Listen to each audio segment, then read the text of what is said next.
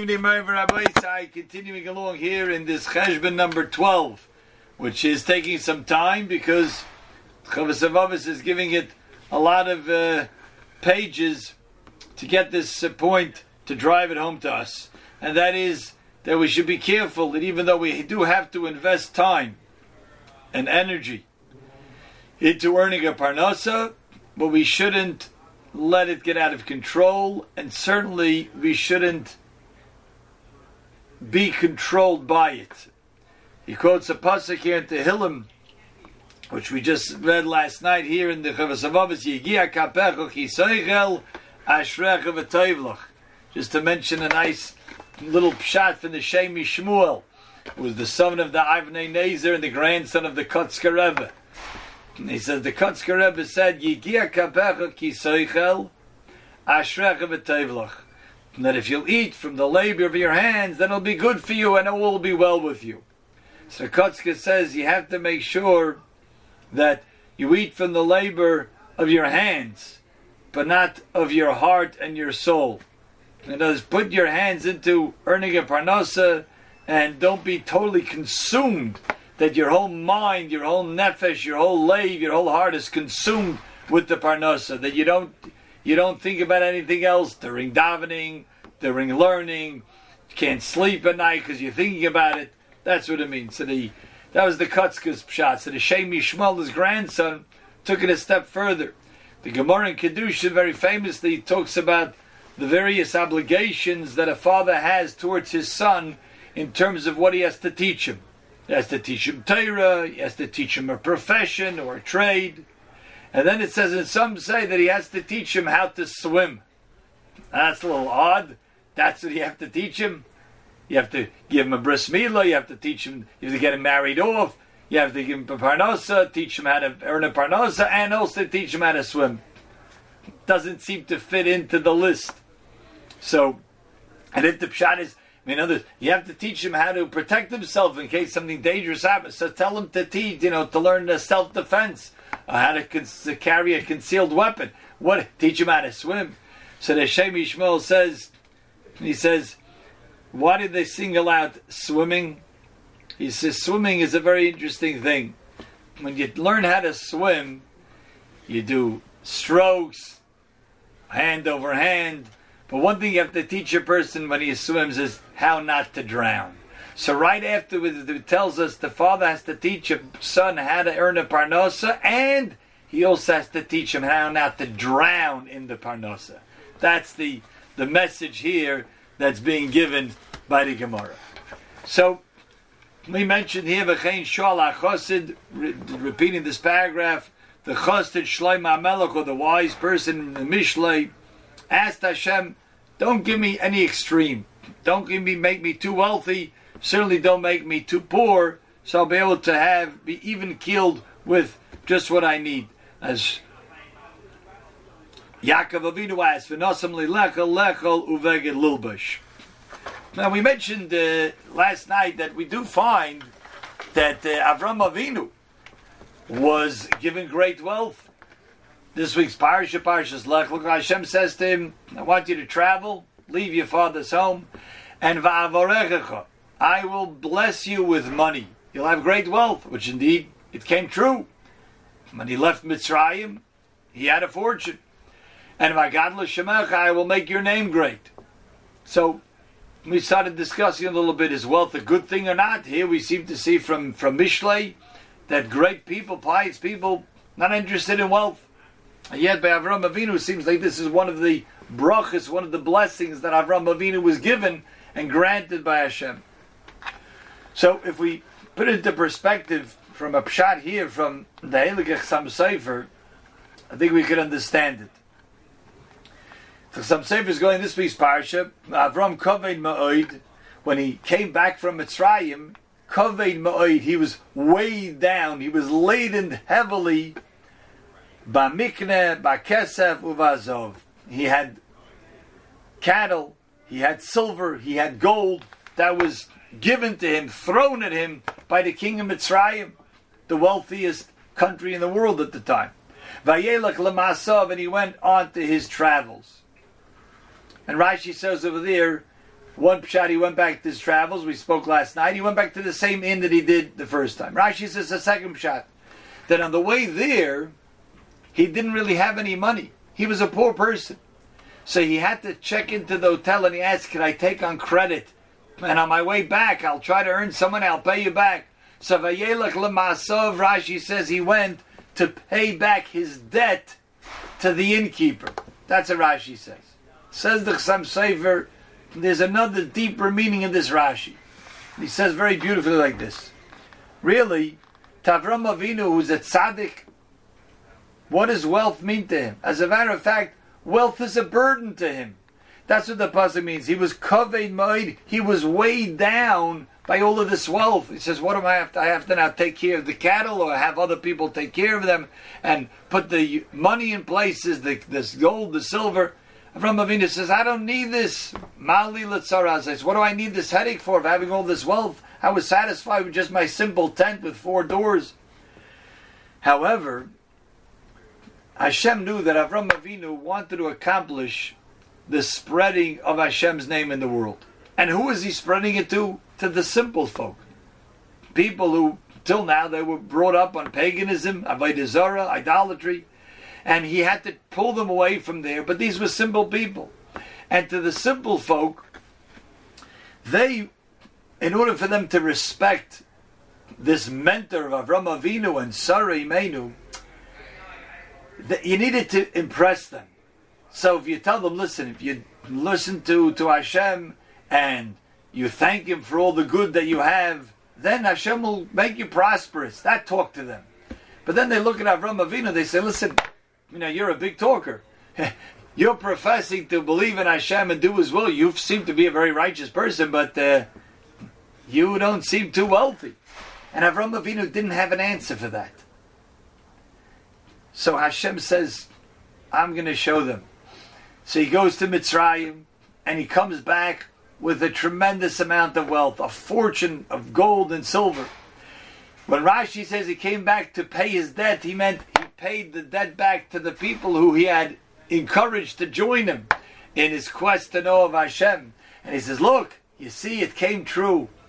And that's really was the purpose of Avram Avinu, just amassing great wealth and having a good name. You think he wanted to have a good name when he needed his picture on the front page of the magazine? He was the man of the year. You think he needed that, Avram Avinu? But it helped him in his quest to bring people closer to Hashem. And the truth is, we know this from a few places in Chazal. To quote one, the Gemara Nedarim tells us that Ein Hashchina Shoyre El Al Gibor Oshir Chacham V'Anav. Hashem doesn't rest His Shechina except a person who is Gibor, sounds like he's a strong person, Oshir, wealthy, Chacham, obviously a wise person, V'Anav, and he has to be humble. So Reb Chaim Volozhin already asks in the 4th parak of Masechta Savas in his Ruach Chaim, what if a person wasn't blessed with wealth? In his mazal wasn't born to be a gibor. So he can't have the shechina, he can't get nevuah. So Chaim Volozhin explains, really the main thing is anova, that he's humble. But if somebody doesn't have anything, he's a weakling, he's not so smart, he's not wealthy. He says, I got one thing going for me, I'm humble. We tell him, of course you're humble. What should you be a balgaiva about? You have nothing to be arrogant about. So this means, but a person who is blessed with material wealth, with physical strength, with great smarts, intellectual prowess, and yet still he's an anav, that person is worthy of the Shechina being on him. But the idea is that you see that to be a Navi, to have the Shechina talk through Moshe Rabbeinu's mouth, to have the Shechina come to a person that he should be able to then give it over to other people, it takes a certain amount of respect from the masses. And to get respect from the masses, that's what talks. Having wealth, having a good, being imposing, an imposing figure, having stature, being tall, being strong, that's what speaks to a person. And the Gemara tells us at Tainus when they want to have someone speak to the tzibur, to encourage them, It says you're supposed to have an ish kaima, a tall, imposing, good-looking person, because that person is able to connect with people. And if he also is wealthy, that's what speaks to people. In our Sunday morning shir, we're going out through Hilchos Tzedakah. So we mentioned an interesting halacha. Most poskim, and that's how we paskin, say that in order for a person to make his cheshbon, his calculation of how much money he has to take off, either 10 or 20% from his earnings, what's considered earnings? He says that's after your business expenses. So, if you have to buy a truck to carry the goods to then go sell them, so obviously you take into account the fact that I have to buy a truck and fill it up with gasoline and travel. That all goes into the net gain in terms of balancing out how much I gain from the net gain. So the Minchas Yitzchak was asked, a person says, in order for me to get good clients, I have to buy a fancy car. Because when you pull up with a fancy car, then you can get clients, people take you seriously. But if you can buy like a jalopy and a used car, that you can hear the guy's muffler from 3 blocks down, and then you say, I'm not really a financial advisor, I know how to invest well, then how can you take you seriously? But that's the way it is. So therefore, La Halacha, he says, if that's what a person needed indeed for his expenses, business expenditures, to be able to get customers, clients, that he's allowed to do that. So that's really the idea over here by Avram Avinu, that for his goals and his purposes, Hashem knew that it would be better for him to have wealth, because he can gain respect, to have a good reputation, a good name, because then he'll be able to accomplish his goals better. And in that way, indeed, wealth is a good thing. So our question from last night, is wealth a good thing or not? Here the Chassid seems to say, Hashem, please, don't make me wealthy. And yet Hashem blessed Avram Avinu with great wealth. Yitzchak the same, Yaakov the same. The answer is because Hashem knew that even though it was a challenge for them too, no one is free from any test, any challenge, even if he has the right goals. But Hashem knew that they will be able to use their wealth only for promoting their goals in terms of spreading the name of Hashem, and therefore for them it was a good thing, and that's what Hashem was telling them. I know what you want to do in life. You want to spread monotheism, and therefore I'm going to grant you that. That's what we have learned so far. Let's continue now the next paragraph. Haloi tokitz ochi. So he tells us now, he says, awaken my brother. Tira, you should see chesroin masha charatzta olav. Look how much you a person really loses out. Look how much how empty it is. Masha charatzta olav umiharta olav lamed gufcha al yonei ativi. Person sometimes, he was not talking about so much about wealth and trying to secure financial stability. Here he's even talking about people who are too into the security of even their own health. When there are people who even overdo it like that, they can even overdo it in terms of pampering themselves and exercising maybe even more than would be the norm, because they think they have to take care of their goof, their body, they have to take care of it, they have to be secure, they can want to be healthy, they have a whole regiment, which sometimes it could be also an obsession. And they can be so preoccupied with taking care and making sure their body is in good order, but they neglect the soul, they neglect the neshama. So you have to question them and say, why are you spending so much time to make sure you're healthy? For what? I mean, that's not a goal unto itself, just to be healthy, just to live till 95 years old, but all the while you're neglecting what the neshama has. It's true. We must protect our bodies. We must do things properly to make sure we are protecting as best we can. But that's just a means unto an end to then be able to serve Hashem properly and not be sick and not be weak and not have the stamina to serve Hashem properly. And so a person who tries to do that, I mean, how long is a person in this world? How long is he together with his body? The soul lives on forever. The body is just here as an encasement for the time being. It's only going to be as man muat, relatively speaking, it's a short time. And even all the while, even the most healthiest person, still, he has aches and pains.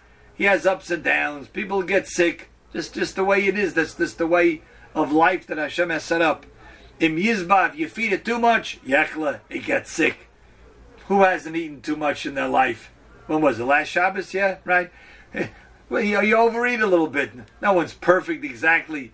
You have to be so in total control. There weren't people like that. Rav Aaron Leib Steinman. He was in total control. What he ate. Not too much. Not too little. Someone just told me a Rav, just told me a Maisa. We'll have to end with this and we continue tomorrow. There was a great Talmud Chacham, Reb Zundel Kreuzer, Zatzal. Was born in Yerushalayim, raised in Yerushalayim, lived his whole life over there. And a tremendous Talmud Chacham. He wrote Svarim on Tefillah, on Chumash, on Tehillim, on all of Shas. Tremendous Talmud Chacham. He lived in a one-room apartment, tiny apartment. So a Rebbe from a local cheder came once. He says, "Can I take a picture? I want to show my class. Like, look at how a person could live so simple, but yet be the Talmud Chacham that he is, and so happy." So Reb Zundel Kreuzer says, "It's okay for you to take a picture, but I don't want people to be jealous." That was his perspective. He says, "I have exactly what I need. What do I need more than that?" Okay, so for most of us, that's way beyond of what we could ask to live like that. That's true. We weren't raised like that, but at least to understand a perspective on it. All right, we'll hold it here, everybody. Since it's getting late, we'll continue tomorrow night. Good Tanakh.